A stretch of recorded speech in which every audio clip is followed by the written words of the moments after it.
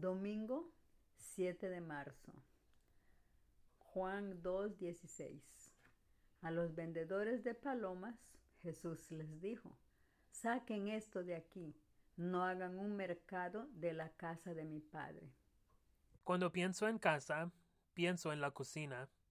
Mi familia acostumbraba a tener muchas conversaciones durante la comida, preparada justo detrás del mesón.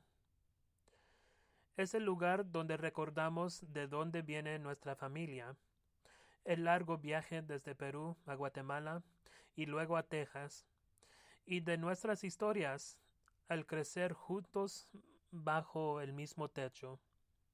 La cocina es el lugar donde hemos tomado tantas decisiones. Me gusta pensar en mi iglesia como una cocina. Nos reunimos para recordar las historias de fe de Jesús, de los personajes de la Biblia, de nuestras congregaciones, y compartir la comunión, un alimento espiritual que nos ha sido dado a través de la tradición, la oración y la bendición. En esencia, la casa de Dios es donde fortalecemos nuestra fe. Jesús invita a todas las personas a la cocina, y cada vez que intentemos excluirlas con estructuras discriminatorias, Jesús las derribará.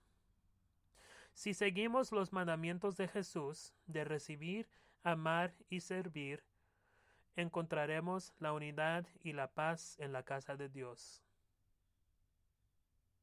Orar por la provincia de la Iglesia Anglicana del Congo.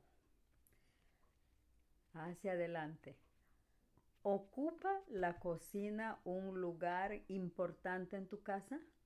Reúne a tu familia o amigos y hagan una comida juntos.